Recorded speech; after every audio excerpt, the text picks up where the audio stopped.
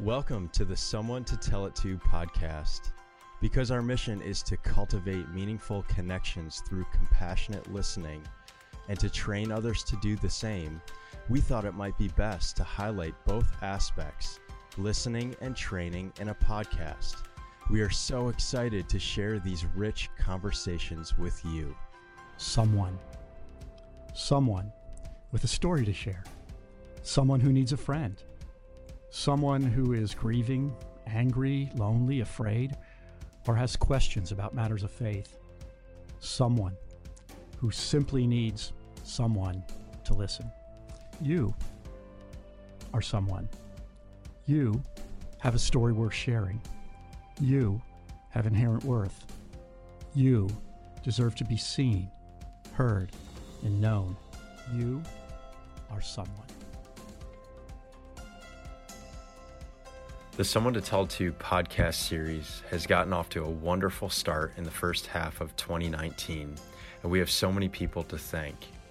We express our deep gratitude to Wonders Found Thrift Shop in Harrisburg, Pennsylvania, for becoming the first major sponsor of the Someone to Tell To podcast series.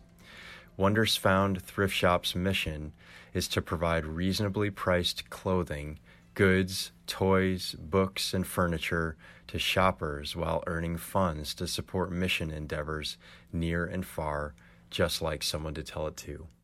We especially today want to thank John Bechtel of Harrisburg, Pennsylvania, who is so generously sponsoring this podcast. John is also being interviewed on the podcast along with his good friend, Thomas Chan. Thomas Chan was born in 1981 in southern Sudan, the fifth child in his family. His father died after he was born. He was killed in the mid-1980s. Thomas never saw his father face to face. He was told that his father was a wonderful person who always wanted to help people who were in need, especially during famine time, because he possessed several pieces of land. Thomas and his family were forced to move westward to escape the war that threatened them.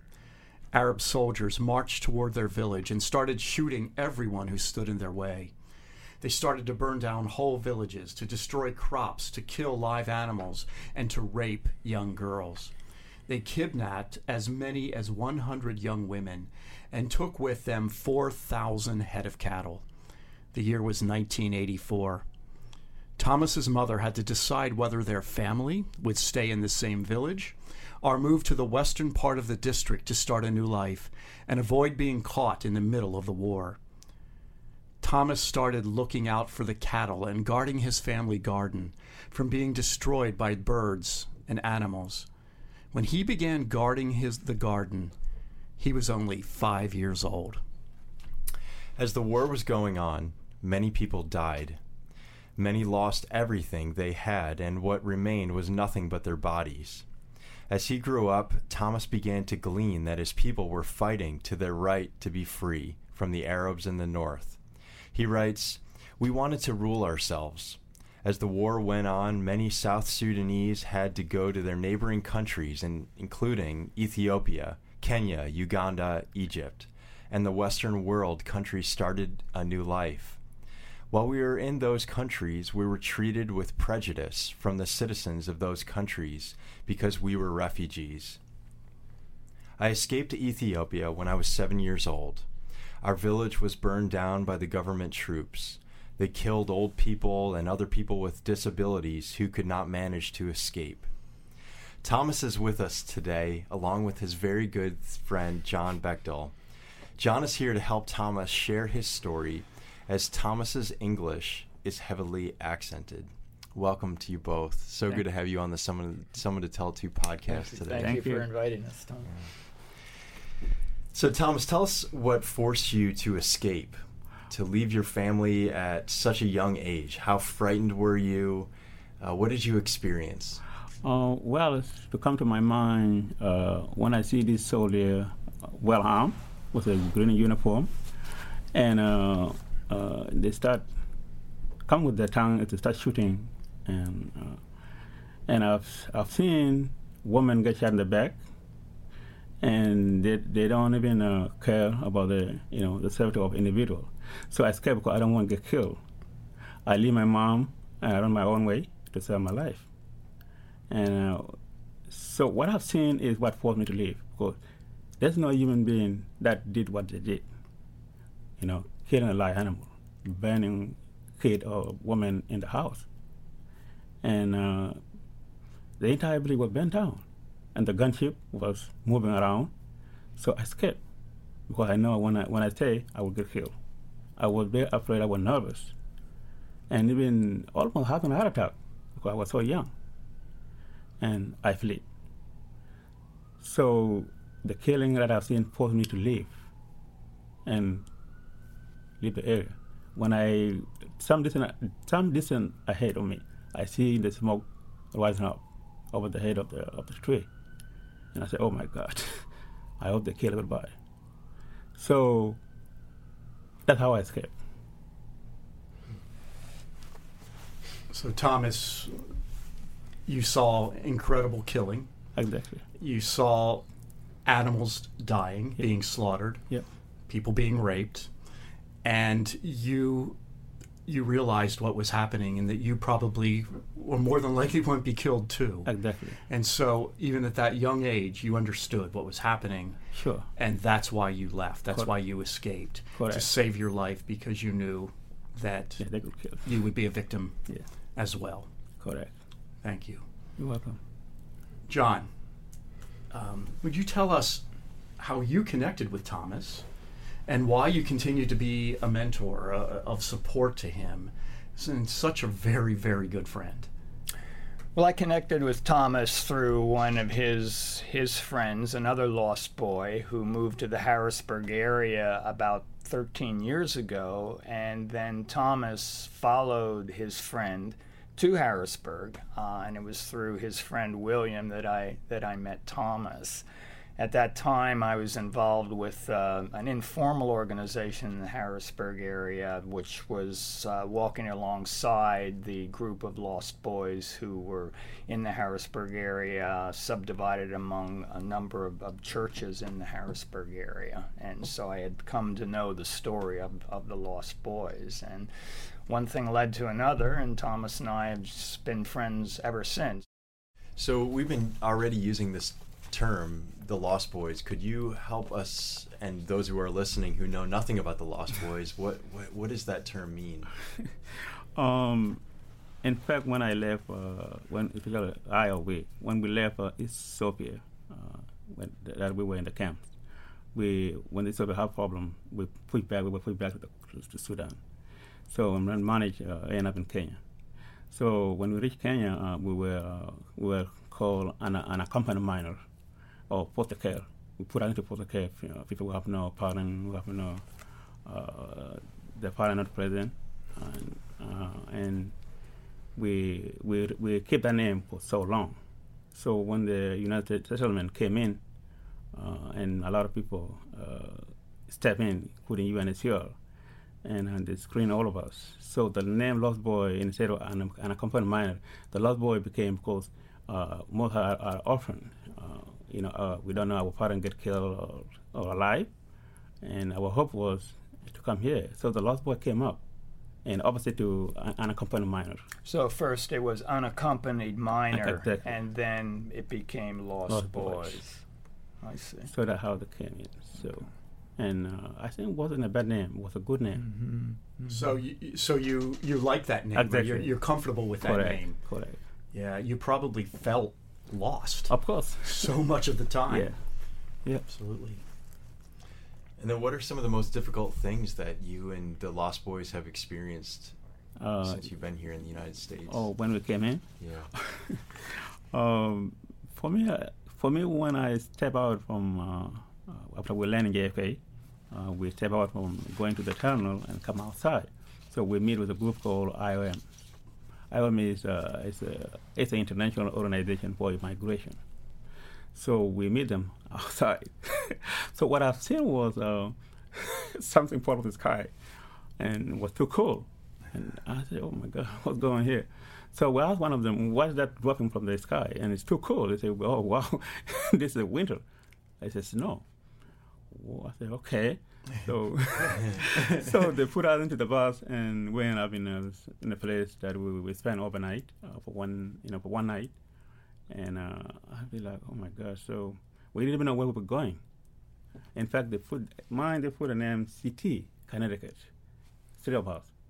I said, I thought it was my name, Chantam. I said, what does this mean? Oh, okay, you guys, 3 of you are going to Connecticut State. I said, okay. But I was concerned, well, why is it cold here? And they already explained to us. So when we arrived in Connecticut, within one day, they called us to go to the office and introduce us, to other agencies and the bosses and workers, and they were so joyful to see us. It was a long walk, long process. So after that, it's hard for us to know how to get public transportation, how to get help, because we have nothing in our hand. So we rely on them, and they show us how to be integrated to community.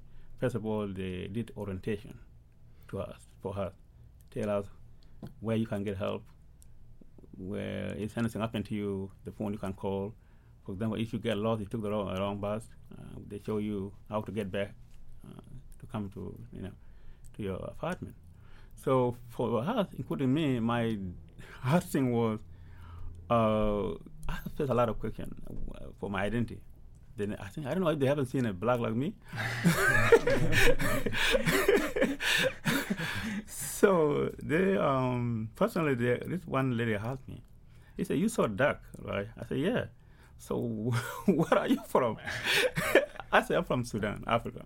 Sudan, Africa. And, oh my goodness. So how did you end up here? And I explained myself. So I came here through United Resettlement.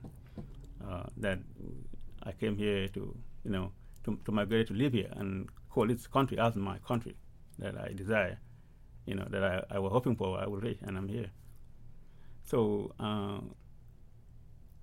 think became, after 1 month, 2 months, we started learning one another, and so something called culture shock. Culture shock. Exactly. So that's come from us, learning, American way of life, to be able how to operate, cooking, how to turn on the light, how to go to take the bathroom, how to take a shower, where you can go for grocery, where you can get a bath, and what time you use for the time, what time the bus comes, because that's the only thing we depend on. So that became an issue because of the weather. And so they tell us, guys, you guys are so nice, you guys are very honest, you can make it here. And I said, okay. So my culture was sometimes, look, if it's the winter, you dress in light clothes, people think something wrong with you. Especially in Connecticut. Especially in Connecticut. So I wonder, when we go to the shopping, that's not too far from us, about 3 to 5 minutes, and we're wearing slippers, not even shoes, like what I'm wearing. And people still look at us. I said, guy, why they tell us? Why they look at us every day? Well, I don't know what happened. So a agency came in. They sent somebody. They say, guys, some people observe you, some of your friends from Sudan, that you dress in light clothes, and it's during winter time. The snow is falling. That is something horrible for us to do. You could have died because of it. We say, okay, and then they came in. They told us, you know what? I think we can't resist the snow because we came from the desert where there's no snow. It's hot over there. But where it's opposite, it's cold here. So, and I think it's not a right thing for us to do. So we need clothes. And they said, okay, you know what? They said, okay, it was our mistake. So they took us into the Nation Center, and have some clothes, some jacket. They're good. They've been used, but they're good for us. So, and then the shoes. And then we put, we learn from there, and then we have to build a proper way that most American dress. That part we cover. Okay? Let's come to GED classes. For me, I was 20. So I ended up going to high school. And I sit down with one of the professors, and he asked me, Thomas, how old are you? I said, I'm 20. He said, wow. So you're too old to be admitted to this school. you training. So you're supposed to be 17 or 16, and we could have allowed you. So when I said, so what am I going to do? Well, we have a GED classes here. You can take it from there. And then, okay. And then the problem came. We have to look for a job. That is another big responsibility and a lot of shame that the agency say, look, guys, to be independent, you have to find a job. You've been here for 8 weeks. You can start looking for a job. Go to, just take a application, fill it out. So after 8 weeks, you had to look for a job. Exactly. So that's 2 months. That's not a very long time. Not at all. Not at all. And we said, why is that so quick? They said, well, the time is moving.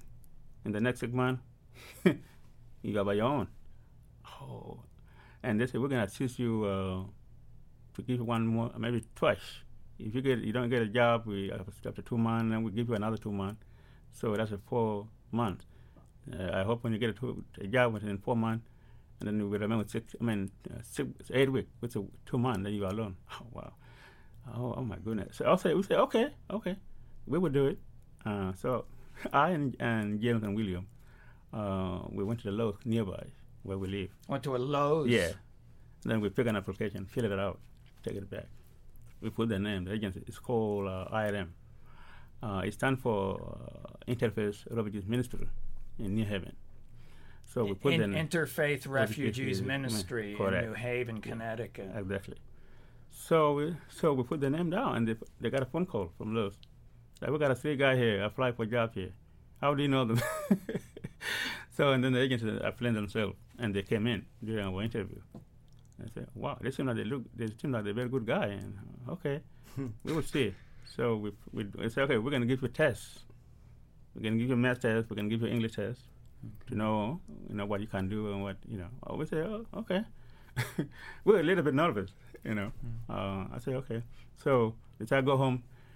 Tomorrow, come back. It was April 27th before the high school, so we went in. So, okay, we do our math, algebra and equation, and division and multiplication. That wasn't bad. So we passed. English, we don't speak very good, but we understand what they're looking for. So we answered everything. Most of us didn't get it right, but they don't care. They don't mind. So we passed. And they say, okay, on May 1st, you guys come back and you start the work. Oh, my goodness. My mind went up. Oh, I thought it was difficult. So we started from there. And in fact, after 6 months, William quit the job and left. Went to Chicago. You went to Chicago? Yeah. From Connecticut? Yeah.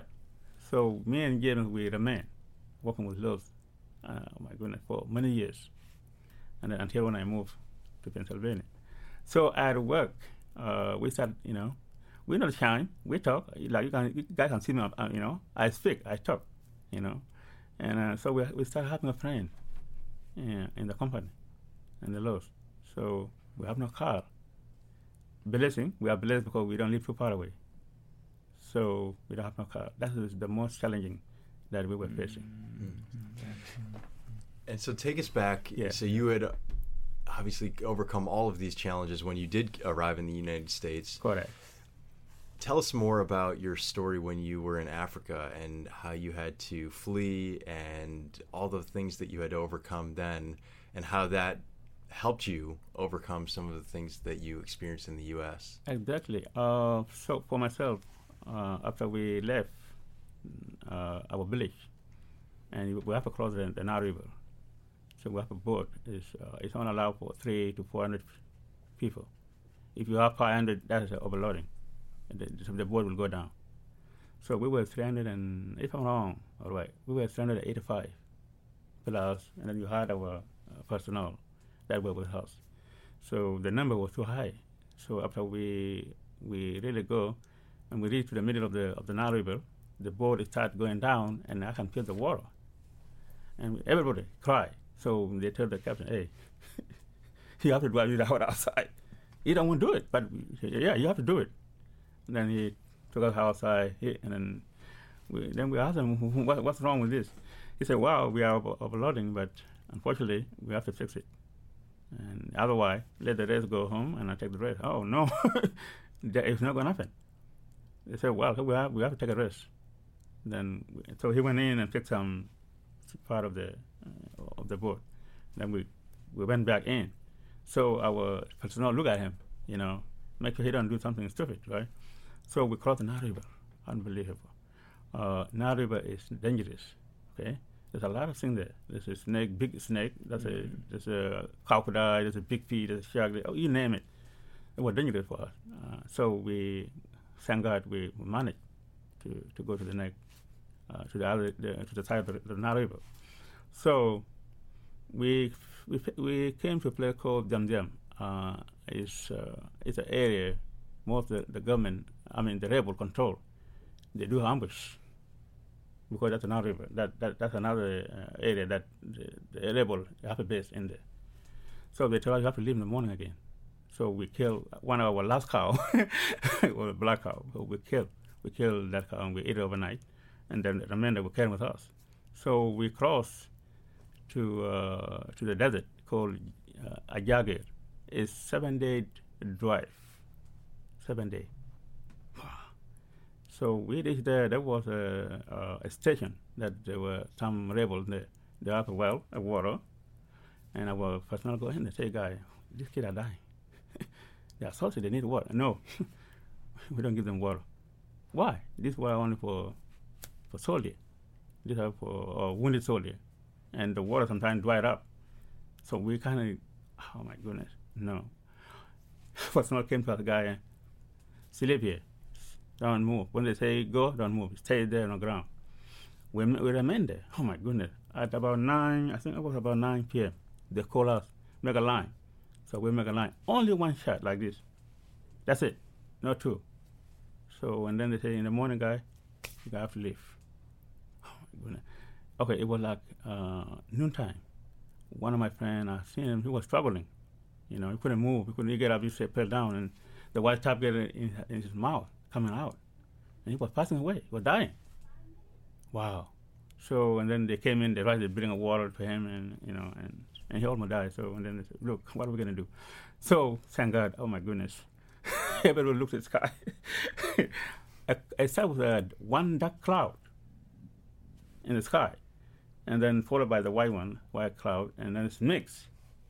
And then 2 much cloud came up. It was like a dark cloud, blue dark cloud. So it started falling to our body, and I feel it. I said, what's going on? So the rain started raining. Oh my goodness.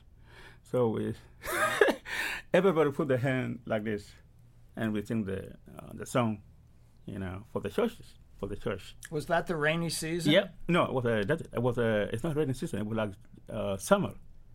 Well, hard. It's July. It's hard to get rain in South Sudan. It's hard to get rain. So So the rain covered that desert, and we carry those water. That the water came down. We put them so that they fall into the container we have, and then we say to them, guy, I think the Lord answer our call, and we are leaving. They say, well. It's a 7-day drive. I say, no, it's not a problem. We will make it. So we move. And those water doesn't last. As we cross them for 7 days, that's about 7-day drive. Oh my goodness. That's a long walk. Mm-hmm. And we encounter local people who live nearby the desert. And they look at us. Me, I have a chain that my sister gave it to me. It's not like this, but it's like a bracelet. Yeah, exactly. He gave it to me. So and then when we sit down, this lady came, because we're really dying. We are exhausted. We have no food. So he looked at me and said, "Can I take this? I can give you." I said, "What is it?" So and then one of my elders, "Can you say, Thomas? He won't take this, and we'll give you something." I said, "Okay." I take it out. I give it to her. He came back with the water. And wow! And so all the boy did what I did. We give up. We have water and milk. Wow! It was another blessing. So we started walking. It took us for so long. I don't know how long, because we left. I think late July, 1987. So it took us for a while to walk. And since we are kids, we don't know nothing. How old we don't were time. You at that time? I think I was 7 years old. And 7. Yeah. Wow. And that's my age. So most of us, especially Noor boy, we were so young. So, so we keep moving. So I don't know the time and the year and how many miles. So we spend a lot of time walking. And there's a mountain. It's a blue mountain. For example, if you see that mountain, it's like too close. No, it's too far away. They tell a guy that mountain, yeah, you see, and we're almost there. That's our next for us to sleep there. No, so we keep walking. They keep the mountain keep going back. I'm like, why? What's going on? So we keep going, but something happened. So after we sleep before the mountain, because too far away, we lost three boys. They exhausted. They couldn't make it, and their body started shaking. And in the morning they were dead. So that was a past incident. For me, I don't like to be emotional, but I look at them and say, you know what? Let me turn away somewhere else. So I move out and I sit over there somewhere else. And the boy we collect the body, we bury them there in the desert. After we collect the desert, I mean. So that was our first incident. I said, you know what? I think the death's not too far from us. If I'm possible, like I think I may be the next. Wow. And so before the mountain again, the rain started raining again. So we're going to August. That's when the rain started again. So the rain started. And then okay. So what we face is not hard no more. We are facing how to move, how to walk, because the water is flowing. It's become mud. Flood. Yeah, flood and mud. Exactly. So that's another problem we have. So for me, the one thing I love was to motivate me. What my mom told me one day. He said, my son, let me tell you, bear in mind, okay? One day will come. I will not be present in front of you. You will not see me. No, see your other brother or your dad. You got to figure out how to survive, how to be a strong man. And I said, wow. I think about it, right? I said, okay, you know what? That's what my mom told me. Okay. How old do you think you were when she said that? I thought my mind changed, being weak into become powerful, strong boys, 7 years old. And I don't like to be at the last one when we're walking. I don't like to be in the middle. It's a pretty big responsibility. Yeah, so I have to be in the front. So mine is a motivation for me what I'm facing. I didn't know. God knows. So I didn't know that thing will happen, what my mom told me. And another one, if the other boy do it, why not me? Why I can't do it? If they walk, why am I not walking? We are the same age. I can't make it. And you try to sit down, they discipline you. The personality discipline you. They beat you because they don't want to carry you. You're 7 years old. They all have problems too. They like us. So that's what motivated me to make me strong. What my mom told me.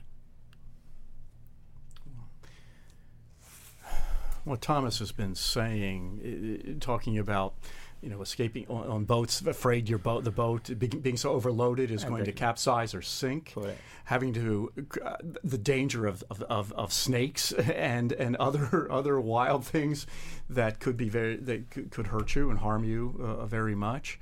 The danger of being very, very thirsty, extremely thirsty, hungry, no food, nothing to drink, walking across a desert that seemed endless, seeing friends and other boys die in front of you, having to bury their bodies. Exactly. All of those things are memories that probably just never go away, do Correct. they? They are seared in your mind. We have no doubt. Are there, as you talk about those things, which are terrible, and for a 7-year-old to have to endure them and experience them is just about unthinkable to us. But you were strong and you were motivated, which is why you're here today, so many years later. Are there things or memories that you have about life at home and your culture there and your environment that you remember, that you remember fondly, that you remember with joy and thanksgiving? Are there things like that? You talked about your mother and how she motivated you. Exactly. And certainly she's a tremendous memory for you. Yeah. What other kinds of memories do you have that help you smile or that bring you or laugh or bring you joy when you think of those years, even as difficult as they were, or the years even before those specific difficulties happened? For me, I have a lot of memory that were so nice to me. That was so thing that you kind of forget for your life. Most time, I always remember my other sibling, including my brother and my sister. During plantation time season, when the crops are growing like this, 5 feet or 4 or 3 feet, we play. You have to find me, I find you. So you hide, and whoever touch the other one is a winner. So when I figured out every night that the life that I was feeling when I was a kid was beautiful. Mm-hmm. Okay, mm-hmm. I have a son of a crop growing up, so with a bad thinking, so natural, so beautiful, and playing with my brother and my sister in the garden was one of the things that I still remember. What was the crop, Thomas? The crop, we have a corn. We have a sorghum. We have a bean. Yeah, we have a bean. Beans?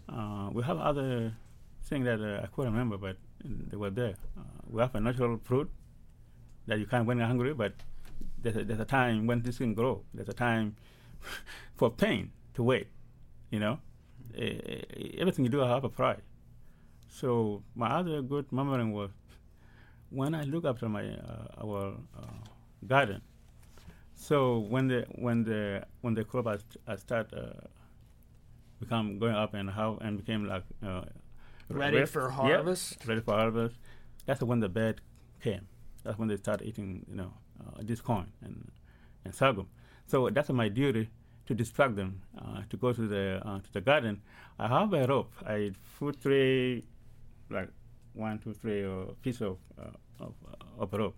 So I have to go around with my hand and then go like that, and then it make a noise, and the bird fly. Okay. That one, when I remember, I have fun. I have fun. But I don't like them to to destroy our garden. But I have fun with them. I enjoy doing that. It's my life, and it's part of my responsibility to make sure. I don't want to be disciplined, right? That's another place that when my mom came in the morning and see that, and all the time, what happened?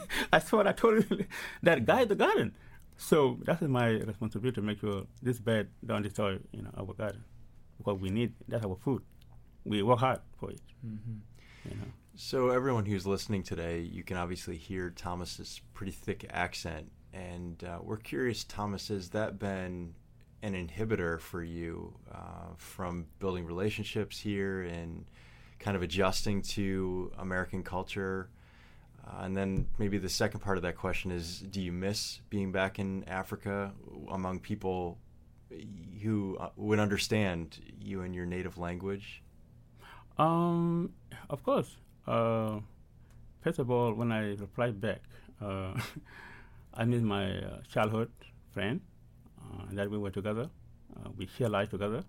We go to the dorm. We have like just people go to club here. We have those kind of stuff that people go to drama to. That's where the man and woman or boy and girl meet. We don't just meet at home. But we do this. We have a social life that we play to. It's a part of our culture. You don't just meet a girl that is your neighbor. You have to go to drama. You have to go to a band. And we do our culture, dancing. Kind of fun, kind of stuff that I can't forget. Mm-hmm. And that's where you meet girlfriend. Mm-hmm. So yeah, compared to club here in America, or going to school too. At that time we don't have no school. So we just, how to name it, illiterate. It's like people who don't even have an idea about education. Yeah. So we just survive. Oh, illiterate. Exactly, okay. Illiterate. So we don't know anything about education. So I still have those son in my mind that I miss most of my childhood friend, and I think of them over or they also think of me either they are alive or not. So. Do you think it's hard because of the way you speak English? Exactly. Do you think it's hard, but not that's Sudan, but here in the United States? Correct. Do you think because of your accent that makes it harder for you to meet people here? For me, it's accent. It doesn't mean to meet someone. It's to speak, and people understand what are you saying. It's hard for a Native American to understand my language. If they ask me 3 times, tell them to repeat itself. I'm always willing to say what I say already. Mm-hmm. And it's hard for Americans to understand us because accent. Accent that we have is too much for you guys to understand. Because when I was in Kenya, I think most Kenyans use British English. Uh-huh. So that's the thing interfere and it's tough to be speaking American dialects, English American. Mm-hmm. So for me, I'm thinking about, okay, if somebody asks me 3 times, can you repeat yourself? I'd be like, it's okay, I can do it. It doesn't cost me $1. Or it's a simple thing that you can do. That another person can do. It doesn't cost you $1 to repeat it. Okay. Yeah. So it's tough, guys. It's tough for people to understand your language. You in your mind, in your body, in all your strength, you think you are speaking a good English. Uh-huh. That but. Unfortunately, you don't know that other people don't understand, especially for my accent. So it makes it harder. But it doesn't make me not to do what I'm supposed to do. I keep moving, and life went on, and I'm learning right now from you guys. Well, Thomas, we just need to say how impressed we are for the life you've made for yourself here. As we hear your story and know what you endured, what you went through as a young boy, and as a teenager and as you became a young man, and then moving to a country here where you first saw snow and had no idea what that was, with not the right kind of clothing, exactly. And living in Connecticut where it's even colder often than it is here in Pennsylvania, where we live. The fact that you did all that, and that only a few months afterward you got a job at a Lowe's, that you passed the tests that they gave to you for math and for English, and that you made it, and you began to support yourself, and then you moved here to Harrisburg, Pennsylvania, where you live now. You're holding down 2 jobs right now. Is that correct? No, one. Just one right now. Okay, one job. That's enough. Yeah. And one job. And you're also going to school. He's going to the Harrisburg Area Community College and has made the dean's list. Is that correct? Correct. That to us is amazing. Extremely amazing and impressive, that in spite of this language barrier that you have, the heavy accent that so many of people don't understand, you have been able to overcome that. And you're making a life for yourself here with the help from some really good friends. Yeah, I do. But you're doing it. And that, we just congratulate you for that, because we know that it's not easy. And the life that you've had to lead and live, the things you've had to escape from, and then learn and relearn here, it's extremely impressive. Thank you. You're an inspiration for us, Thomas. You really are. And that's why us. And that's why we're talking with you today. And that's why we want your story to be told. And even if people don't understand every word of it, we want them to understand enough to know what the human spirit can do when the human spirit is motivated and sometimes even threatened. Sometimes when we're threatened, it's amazing what we can do. Oh, sure, anytime. And again, we're very impressed. So let's invite John into the conversation a bit more here. So John, talk a little bit about yourself. And I know before we were even on air here, we were just curious some of the things that you've learned as you've supported Thomas, just about immigration. Immigration is such an important matter here, particularly in our country right now. It's kind of a hot button issue. And Thomas is kind of a story of hope for a lot of immigrants because he has made a way for himself. And let's talk a little bit about this idea of paying it forward. And you are somebody who has paid it forward in your relationship with Thomas. And Thomas, you're somebody who's always looking forward to pay it forward to others. Correct. Because of all the gifts that you've received along the way. So Just talk a little bit about that with us. Well, as I was sharing with you before we started with the podcast, Tom, when I first became involved with the Lost Boys of Sudan, I didn't know Ethiopia from Bolivia, from Australia. This whole thing with Africa, particularly immigrants from Africa, was all brand new to me. But one thing I began to think about very early on as I was involved with the Lost Boys is although they were young men when they got here, they came alone. They did not come with families. Most immigrants, I think of when I was younger in the 1970s, there was an influx of Vietnamese to the Harrisburg area. They came as family units. Nowadays in my neighborhood, I see a number of Nepalese, ethnic Nepalese from the country of Bhutan who are moving in. They come as family units. Indians, Pakistanis generally come as family units with resources. These guys came literally with the shirts on their back and with no family network to support them. So in that respect, I think that it's hard enough for any immigrant to assimilate and acculturate here, but for the Lost Boys of Sudan, I think that the bar was that much higher, and that's why these guys inspire me, that despite all of that, they persevere and they make their way. And I have to say that in my experience working with the Lost Boys or volunteering with the Lost Boys, and although I know Thomas the best, 7 or 8 years ago I was involved with an organization here in the Harrisburg area that was walking alongside Lost Boys who were housed in a number of churches. That I got a chance to see just how closely the federal government scrutinizes green card holders and refugees who are coming into the country and have to live in the country for 5 years before they can become citizens. They are vetted when they come in, and they're scrutinized very closely along the way. So that was an eye-opener for me, too, to realize that someone who holds a green card has every right of citizenship than you and I have, except for the right to vote and to hold a passport. So it's been very much a learning experience for me. Yeah, I'm sure it's opened your eyes to the need for people to build relationships with people who are deemed outsiders, who feel pretty alone here in our country. And, we all need those mentoring relationships, but those who come here with nothing, they especially need it. Mm-hmm. Yeah. Yes. Because I myself have been previously involved with a program also here locally in Harrisburg with Big Brothers, Big Sisters called the Mentoring Project. And for 3 years, I supported a young boy who didn't have a dad.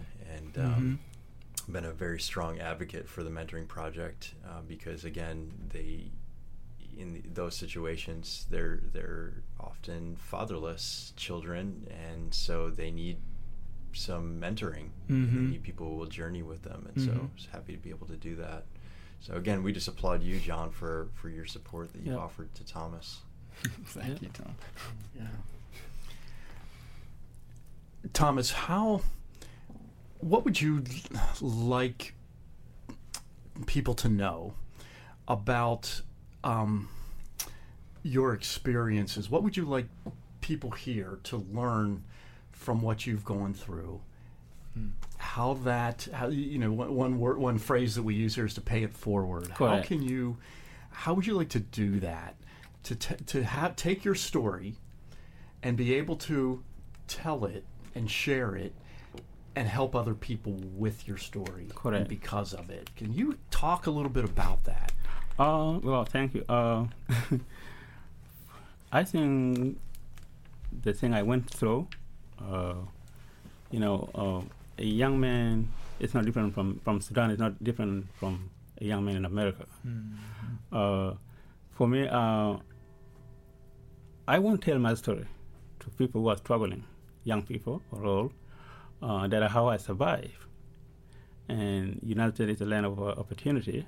There are possibility that you can change your life forever and become a person and then important person in the community.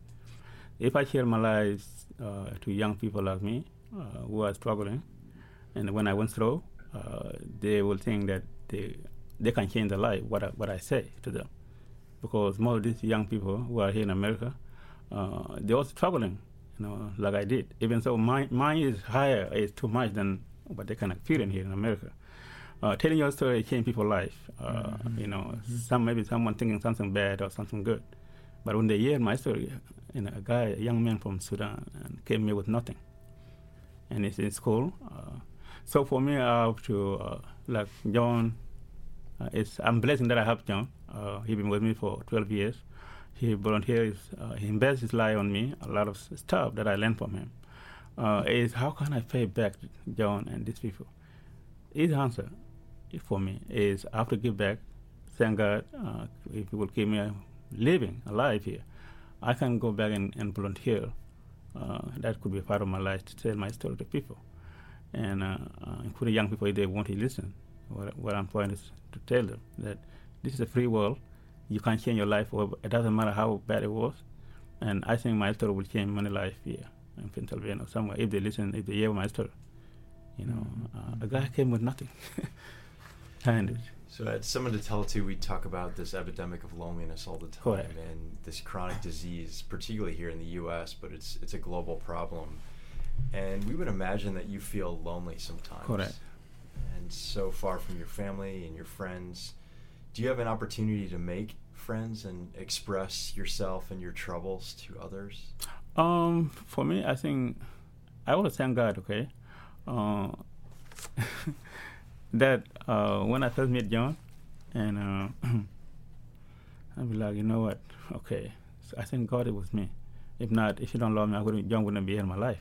I think to answer your call, Tom, loneliness is a disease, okay, to any particular person, that including me. Being lonely with the TV, computer, and phone, it's not good. And lonely is a problem for me.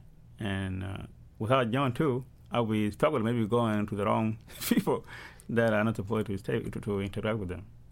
So, like I say, it's a blessing I have John, and like I meet you, to you guys, through John. For me, it's a blessing too, to you guys, to be able to, how can I say, look, somebody interesting to your story, for you guys, when you read my last story, it's inspiring. It's learned from me, from experience. So we are like a food chain. I know John. Like a food chain. Exactly. So I met John and he met two of you. Explain that a little bit. Yeah. Okay. Yeah. So a food chain is like, for example, if I meet John, I meet you, and then I go to the next person, it's like a network. So food chain means when it is something bad, the whole thing will fall apart. If something good, the whole thing go into the right place, in the right direction. Okay. So a food chain can be for good or for evil. Exactly. Okay. So, and I'm blessed. So, and how's you two of you in my life? We led a training here in Harrisburg for a business this morning, and we were talking about how all of our stories are always evolving. And so somebody had raised the question, well, what if somebody keeps telling more of their story, and how do you respond if they seem repetitive almost? And our response is the same one, in that we need to keep listening, because there's always more to learn about one another. Correct. And every time we meet with you, we learn something new, and that's why we want to keep meeting with you, because it's enriching our lives. Oh, thank you. By all that you've gone through. And we hope that it's enriching yours, because the more you tell your story, believe that the more light is shed on something that's very dark. Correct. The less dark it becomes. The more light that is shed, it breaks that darkness away. And we hope that's happening as you tell your story, as we listen, as John listens, as other people listen, that it's helping you to heal. Yeah, of course. Mm-hmm. It's helping you to grow. Yep. It's helping you to learn. Correct. About the world, and about other people, and about yourself. And you mentioned God, and about God, a God who you believe loves you. and we do too, and as we as well. And we believe that is so important. And you're right. So to add something John say, I do have connect with some of the community. It's funded by Dauphin County. So it's called Murphy. It used to be Edgewater. They changed to Murphy. I think that's the right word I can use. I've been there in that area, that address, for almost 3 years. They are like supported. They support you go back to your feet, including maintaining the job, including finding a place for you at a home, and be independent. Go back where you were. I'm living there, so they are part of my life too, and they are so nice to me. They always, willing to help me, and move on with my life. So that's inspired me, people say a blessing is only for one person, but that's wrong. A blessing is go to every individual. So I'm blessed because I'm in this country. Why should I say I love America? Is there a problem for me? No. I love this country, and I call this country to us where I supposed to be. I think someone make a phone call up there. And say, Tom, you can end up in America. You never heard about it, but you will be there. So that was invisible for me, even though I didn't hear it. So it's not difficult for a migrant to say, look, I love this country for the rest of my life, my heart. I ain't got nowhere else to go. And that's true. United States is the only free world that allow refugees coming all over the world and be able to change their life and become successful. So I think it's not difficult to say I love this country, and it's not the first time for anyone to surprise why did I say I love this country. So there's a lot of millions of Americans, people coming from all over the world because of this great nation that I am. To kind of sum all that up, I think we've all been blessed to be a blessing, and I think that's kind of what you're saying. And we all have the opportunity to be a blessing to others because we've all received much. Mm-hmm. And so it's just been a joy to have you on the program today. Oh, thank you. Thank you for telling your story. We know that there is a lot more to learn. And if our listeners are curious to learn more of this story, there's a documentary that I rented from the library called The Lost Boys of Sudan. You can find articles from NPR and National Geographic magazine. Just do a Google search, and it's very, very interesting. And John, we want to thank you for being here too. We thank you for the 12 years that you have spent being a true and faithful friend and mentor to Thomas. We know that you have been a tremendous blessing in his life and a source of light and love. And isn't that something we all need? Correct. In all of our lives? And John, it's symbiotic, Michael, because Thomas's faith, holding on to his faith despite his past, and he really is a source of inspiration for me in many ways, as well as for us too. And so we are grateful, and we thank God for meeting both of you. Thank you for the work that John you do, the volunteerism, and for Thomas for the inspiration. That's a great word for what you are, an inspiration. You are highly welcome. So thank you very much. Thank you. So for those of you tuned in today, thank you for listening to the Someone to Tell It To podcast. To learn more about our work at Someone to Tell It To, just go to our website, someonetotellitto.org. And if you'd like to learn more again about the Lost Boys of Sudan, just do a simple Google search, and there's lots of information out there. So thank you. We want to thank you again for listening to this podcast and for all of our generous sponsors who make these podcasts possible. If you would like to be a sponsor, please contact us at info@someonetotellitto.org, and we'd be glad to help you know what you can do. Thank you.